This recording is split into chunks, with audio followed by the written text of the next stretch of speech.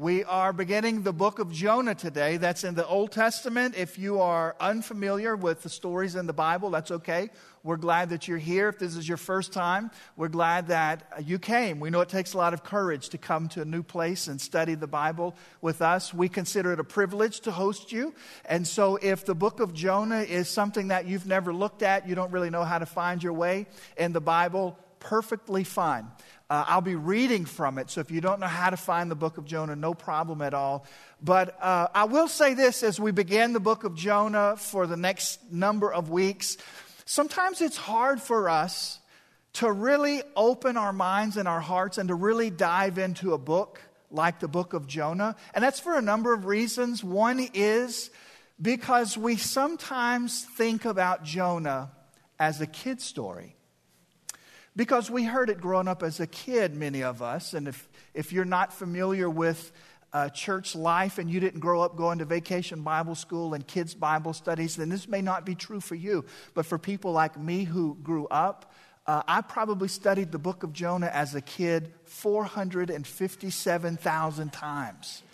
And so when I think about the book of Jonah, I just think back to when I was a kid coloring pictures of Jonah in the belly of this big fish and all of the things that go with the book of Jonah. And so sometimes we look at it and we say, oh, well, I'm an adult now. I study adult stories out of the book of the Bible. Let me warn you about something. Remember what Jesus said about coming into the kingdom of God. We're to come as little children. We're to come into the kingdom of God, and we're to operate in the kingdom of God like little kids, just absolutely astounded at how powerful God is and the heart and the character of God. Do you remember how when you were a child you used to be mesmerized by all types of things? I think that's what Jesus means when he says to come to me as a small child. And so even if we think of the book of Jonah like a kid's story, that's okay. That's okay.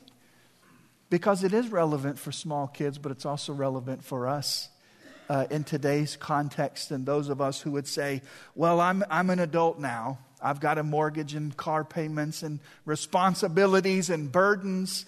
Well, remember this. Some of the best stories that you've ever learned and retained were stories from your childhood. And so it's okay to think of Jonah as a kid's story as long as we don't think then that it doesn't matter for us anymore. That might be one reason that we struggle with really getting our minds or our hearts around the book of Jonah. Another reason that it may be difficult for us to do that is because, quite frankly, Jonah is going to tell us some hard truths. And we have to get ready to hear God speak to us from his word some what I would call substantial and difficult and hard truths. But I promise you that if you'll stick with it, if you'll take the journey with the rest of the fellowship, there's some great payoffs. Number one, you're going to learn more about the heart and character of God. If there's one thing that we learn about in the book of Jonah, it is that God's heart for people comes shining through. I think that's a really important thing for us to understand as we step into the book of Jonah, that if we will discipline ourselves and stick with it and go all the way to the end, we will understand more about the heart and character of God. We'll also understand more about how God interacts with people inside the community of faith. And maybe today you're outside the community of faith, and you're exploring what it means to live inside the community of faith. And this multi-week series is going to help you understand the way that God interacts with human beings that are inside the community of faith. And so today we're studying 3 verses. So I invite you to open to Jonah chapter 1 as we study the first 3 verses. Jonah chapter 1.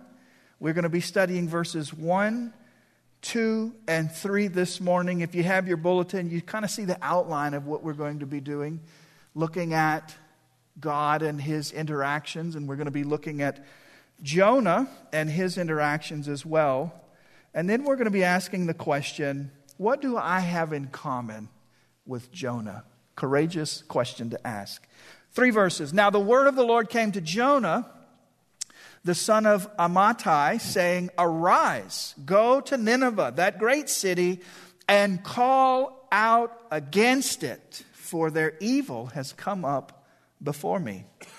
But Jonah rose to flee to Tarshish from the presence of the Lord, and he went down to Joppa, and he found a ship going to Tarshish. So he paid the fare and went down into it, and to go with them to Tarshish, away from the presence of the Lord. Now, first important question, who has to restrain themselves from giggling when we say the word Tarshish? That's just so strange to me. I didn't... It's so hard to say out loud. And so this is like a course in seminary. It should be how to pronounce names and places in the Bible if you're going to be a pastor. And in front of people be pronouncing them. But some important things we want to look at this morning. And the first thing is God's clear calling to Jonah. That's the first thing that we're going to be looking at in verses 1 and 2. His clear and certain calling. Here's what I want you to catch this morning in this whole section. When God wants your attention, He will get it. When God desires to lay before you exactly what He's calling you to do, you will know it.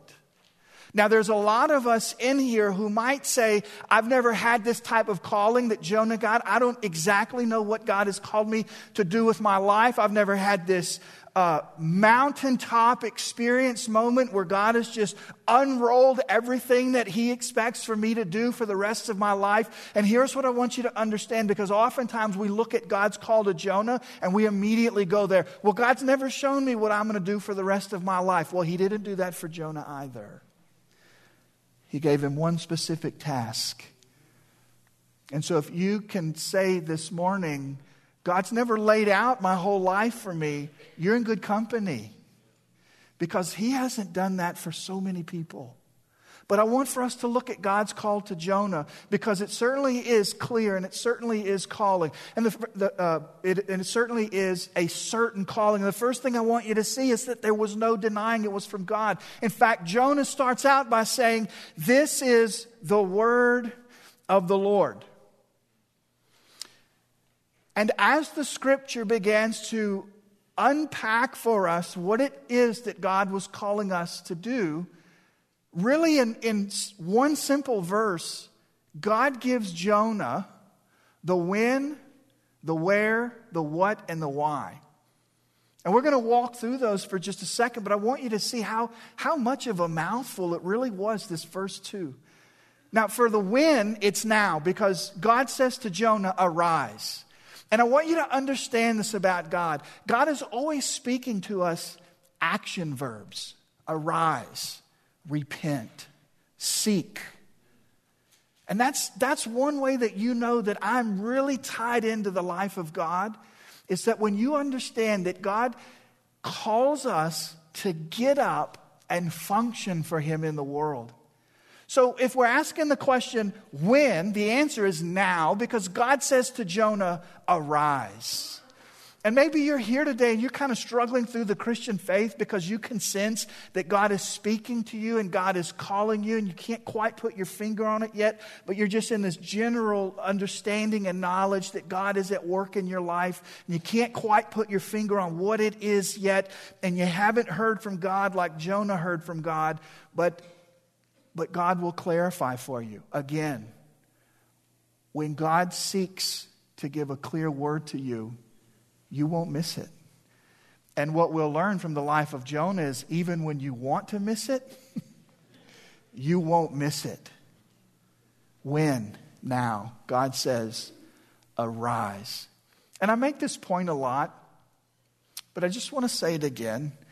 This is not a suggestion or a question. God is not begging Jonah. It's a command. Arise. Where? Well, to Nineveh specifically. God says, arise and go to Nineveh. And then the what part, the what? He says to Jonah, I want you to go to Nineveh And I want you to call out against Nineveh. Some of your translations will say, cry out against Nineveh. And that may be lost on you in translation. It simply means that Jonah is to function as a prophet. He is to go to the city of Nineveh and he is to cry out God's righteous judgment over the city. Call out. Why? Because their evil has come before me. One verse. All of this rich theology and understanding about how God communicates with his people. I mean, there's so much there. God calls us to action. God calls us to people that we normally wouldn't think to get up and go. We'll discover in a little bit today, but certainly in the coming weeks, that if you would have asked Jonah, where would you like to go and serve? Where would you like to go and preach? Where would you like to go and function as a prophet? Where would you like to go? Just point on the map, Jonah. Pick a spot that you want to go and serve. In his entire life, he never would have picked Nineveh. Now, there's a hard truth for itself, right? Sometimes God calls us to do things that we wouldn't normally do if we were choosing what it was. So God calls us to action. He calls us sometimes to hard tasks. And here's what's so interesting, is that when you look at what God called Jonah to do, it doesn't make sense that he ran. And we'll look at that verse in a second. But God was calling Jonah to go and cry out against Nineveh, to really lay out their sin before them. I mean, this is a calling that God has given to Jonah. He said, Jonah, I want you to go into the middle of that city and I want you to cry out against them because their evil has come before a holy God. You would think he'd say, oh, that'd be awesome. I'll go do that. But while the Lord gave Jonah a clear and certain calling, Jonah gave the Lord a clear and certain response. And I want for us to linger here for a few minutes because I think it's important for us to understand so that the entirety of the study will make sense as well. I want to make two observations this morning about Jonah's clear and certain response to God's clear and certain call. And the first one is this. It isn't that Jonah simply didn't do it, but the metaphor here or the symbolism is really powerful because if you look on a map and you look at where God called Jonah to go and you look at exactly what he did, he actually did the precise and exact opposite of what God called him to do. For Jonah to go to Nineveh from where he was, he had to travel northeast. He had to go up and he had to go to the east. And if you look in verse 3, it says what he did. He wanted to go to Tarshish. You know what you had to do to go to Tarshish? Not go northeast. He had to go southwest. And so for those of us who aren't familiar with our Bible maps in the back of our Bible and we don't exactly understand, I want you to hear this. Jonah did the exact opposite of what God called him to do. Now this is a man of God. This is a prophet. This is somebody that God has given a specific commission to. There's no doubt that it's from God. There's no doubt of what Jonah is supposed to do. And yet he does the exact opposite. Now before we move on, I want to pull back a veil of comfort. This is important for me to keep in the front of my mind and my heart in life. This is important for me to have discovered and continue to live on and to live by. I don't have to do the exact opposite of what God has called me to do to be disobedient. You say, sometimes we think in terms of, well, if God has called me to go northeast, as long as I don't go southwest, I'm in the will of God. No. if Jonah would have stayed right where he was, he would have been in rebellion. If Jonah would have went northwest, he would have been in rebellion. If Jonah would have gone to another city and began to cry out against that city because of their sin, he would have been in disobedience to God. And I have to tell you, over the course of my years, there's been times where I have been tempted to trick myself into thinking that I'm doing what God has called me to do, because I'm not doing the exact opposite. But if you're making notes, would you write this down? Partial obedience is complete disobedience when it comes to following the Lord. Partial obedience is complete disobedience. Now, the second observation that I find interesting, indicting something that's a good thought for us as we try to navigate culture and life in our own personal walk with the Lord, and marrying that to the way that we live our life and our culture, is this thought: Jonah actually spent money to run from God.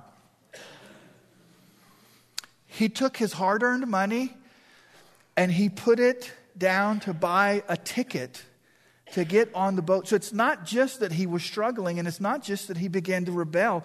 He started spending his money on his rebellion. And I thought to myself as I was studying and getting ready for this message, how often do we spend money on things that help us run from God?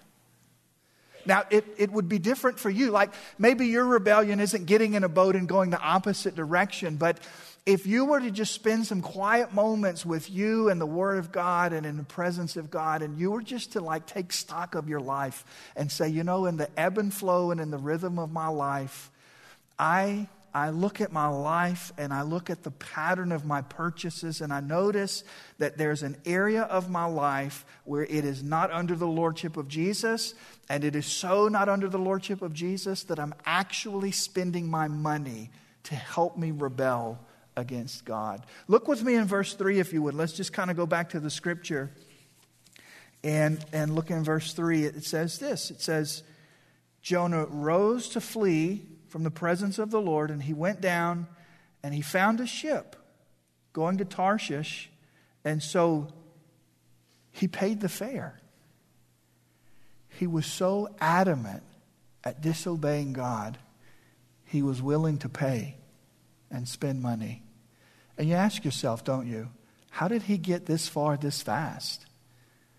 I mean, this is a man who's hearing the voice of God call him into ministry.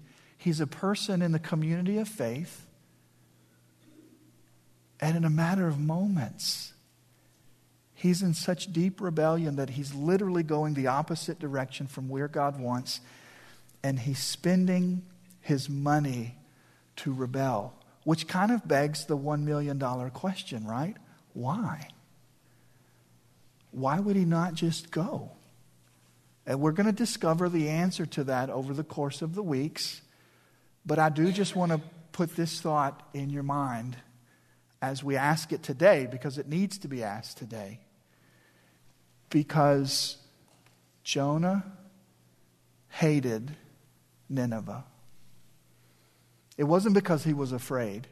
I used to think it was because he was afraid, because when I studied the book of Jonah, I never studied it all together. It was like, you know, one month I would look at this passage and another month I would look at this one. And I always envisioned, you know, Nineveh was known for being a violent and rough city.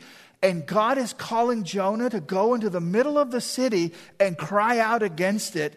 And so for me, like in my mind, growing up in a big city where there were gangs, I was thinking about, so that would be like God calling me to go to the most violent gang in one of the largest cities in the United States of America and just start calling out against it. No wonder Jonah didn't want to do it. That's scary.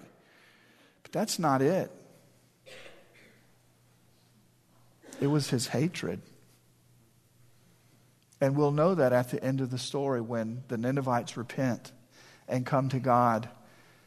And Jonah doesn't celebrate. He weeps. He's angry. that God saves the Ninevites. And so I think to myself, look at what hatred can do for a person who follows God. Even for people in the community of faith, when hatred grips our hearts, we start longing for ruin over redemption. Because Jonah wanted Nineveh to burn to the ground, and he wanted God to bring the judgment.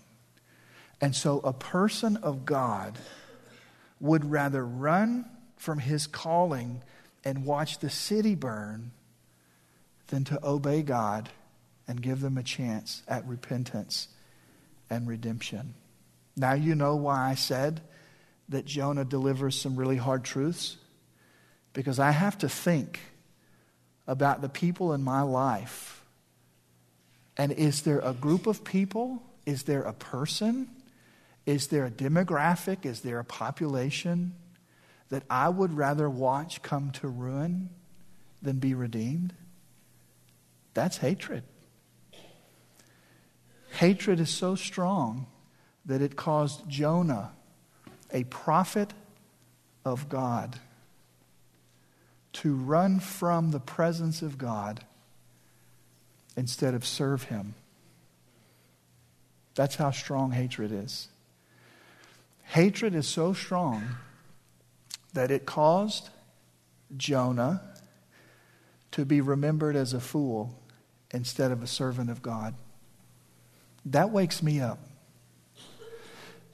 When I sit in my office and study the book of Jonah, it speaks a sobering word that even though I'm in the community of faith, that doesn't mean that I don't struggle with this and that you don't struggle with this.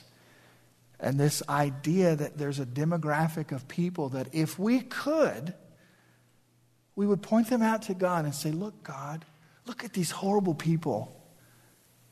Destroy them, God, instead of longing for their repentance and their redemption.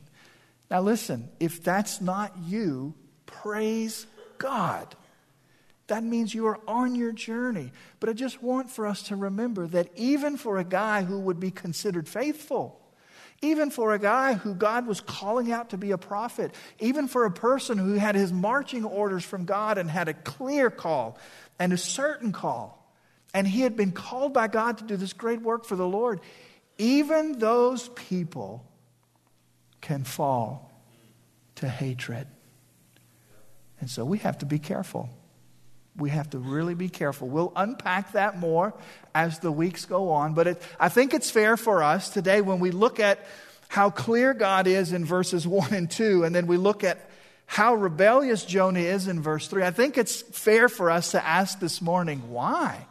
Why would this guy be running the opposite direction and spending his own money on rebelling against God? And when it's all said and done, we will understand it is because Jonah hated the Ninevites. Now, to be fair to Jonah, he's not the only Hebrew person that hated the Ninevites.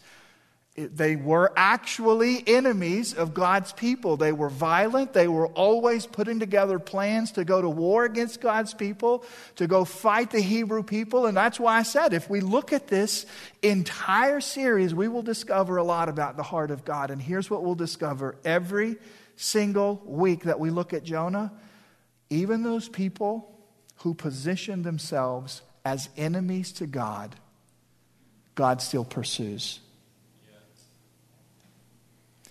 Even the people who hate the things of God and would bring God's kingdom to ruin and destruction, God sends a missionary, a prophet, a voice.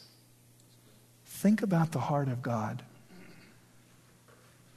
How incredible is it that the Ninevites, who hated God, sends a prophet to declare their evil before him so that they might repent. Incredible story. And we've only looked at 3 verses. It's going to be awesome. it's going to be life-changing. Now, before we close, I want to share with you 2 ways I think we're all like Jonah. And I will prep you. One is incredibly positive and encouraging, and one is a challenge. And the first one is this. All of us, just like Jonah, we have the calling to be of service to God. Now, I understand that doesn't mean that my calling is exactly like Jonah's. But what it does mean is that God has this history and this reputation of calling His people to put them into the service of God. And at the fellowship, we understand that not one person can do everything that there is to be done. And that's one of the things that I love about the fellowship is that we understand and we celebrate that every one of us in the kingdom of God has been called to serve God. And I just want you to know that just like Jonah, you have value and service in the kingdom of God. Now, I understand that you may not have discovered what that is yet. And you may be saying, well, I don't know what God has called me to do. And if that's you, may I just speak a word to you specifically this morning? Keep doing what you know to do.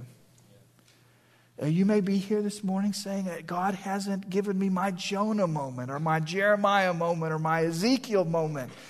But you do know that God wants you to seek His face, love Him, and love people. So while you're waiting for the Lord to unveil what it is that He has for you to do, keep doing what you know God wants you to do. And the good news is that just like Jonah, God allows us to serve in His kingdom. But just like Jonah, we have all sinned against God.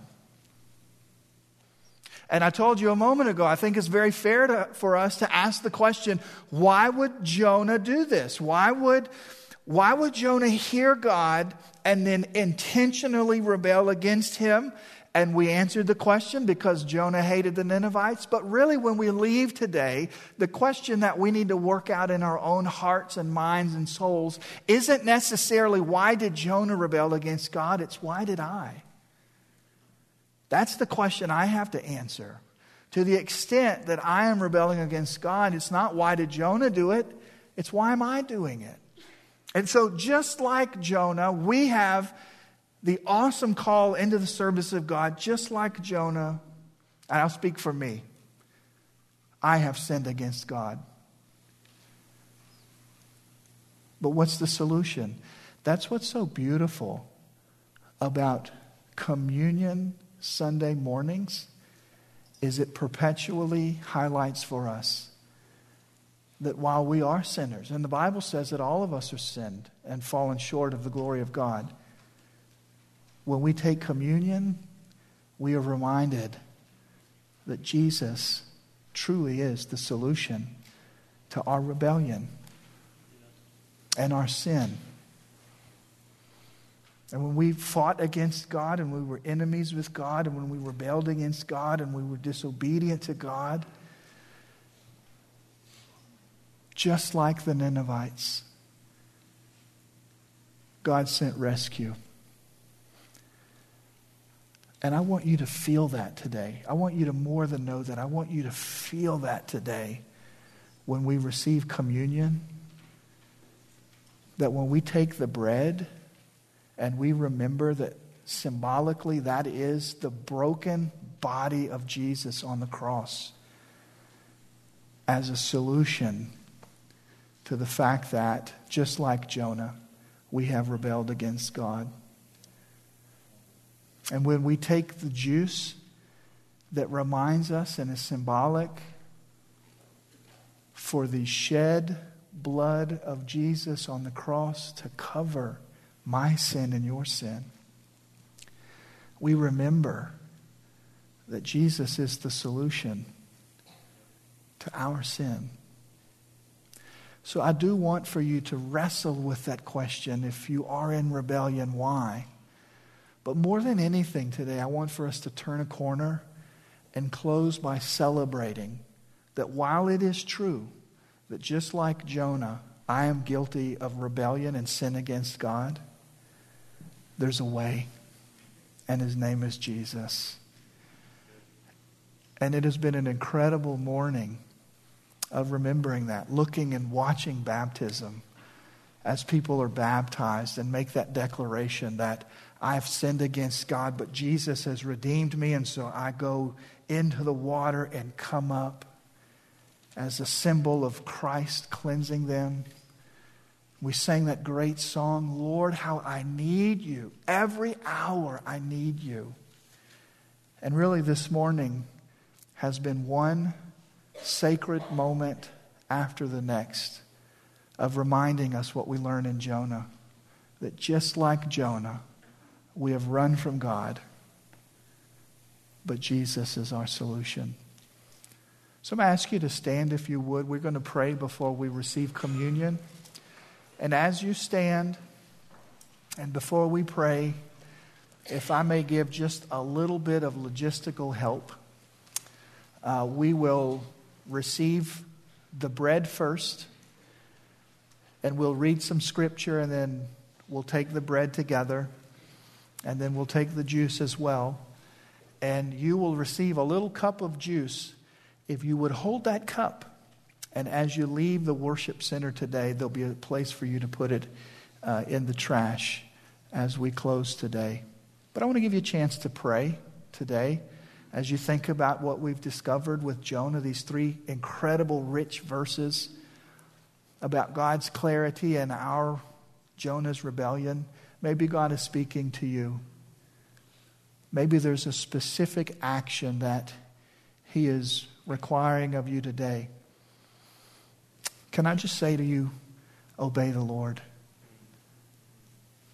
If these 3 verses teach us anything, it is that even people in the community of faith can rebel.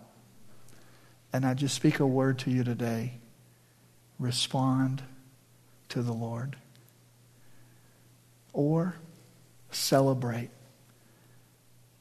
that the sacrifice of Jesus is sufficient to cover me of when I have sinned and rebelled against the Lord.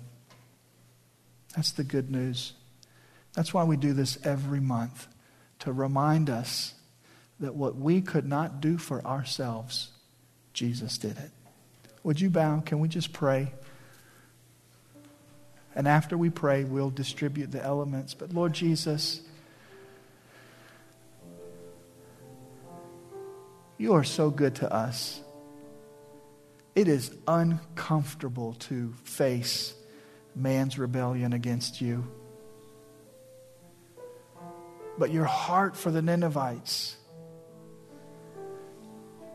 that even in a season of rebellion against you, that you would send one of your own.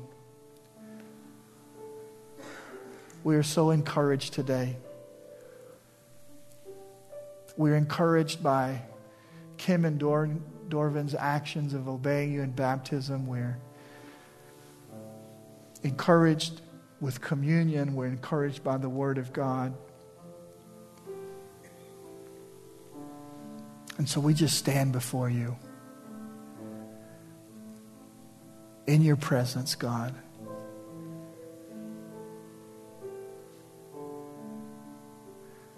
We focus our attention on the cross, on what it means to take communion.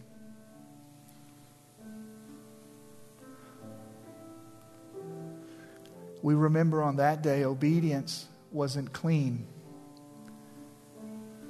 and encouraging. It was gruesome and excruciating. And so we thank you for being the King of Kings and the Lord of Lords, who came and redeemed his people. And as we receive communion, we do so to remind ourselves of your sacrifice and to glorify you. We pray in Jesus' name. Amen.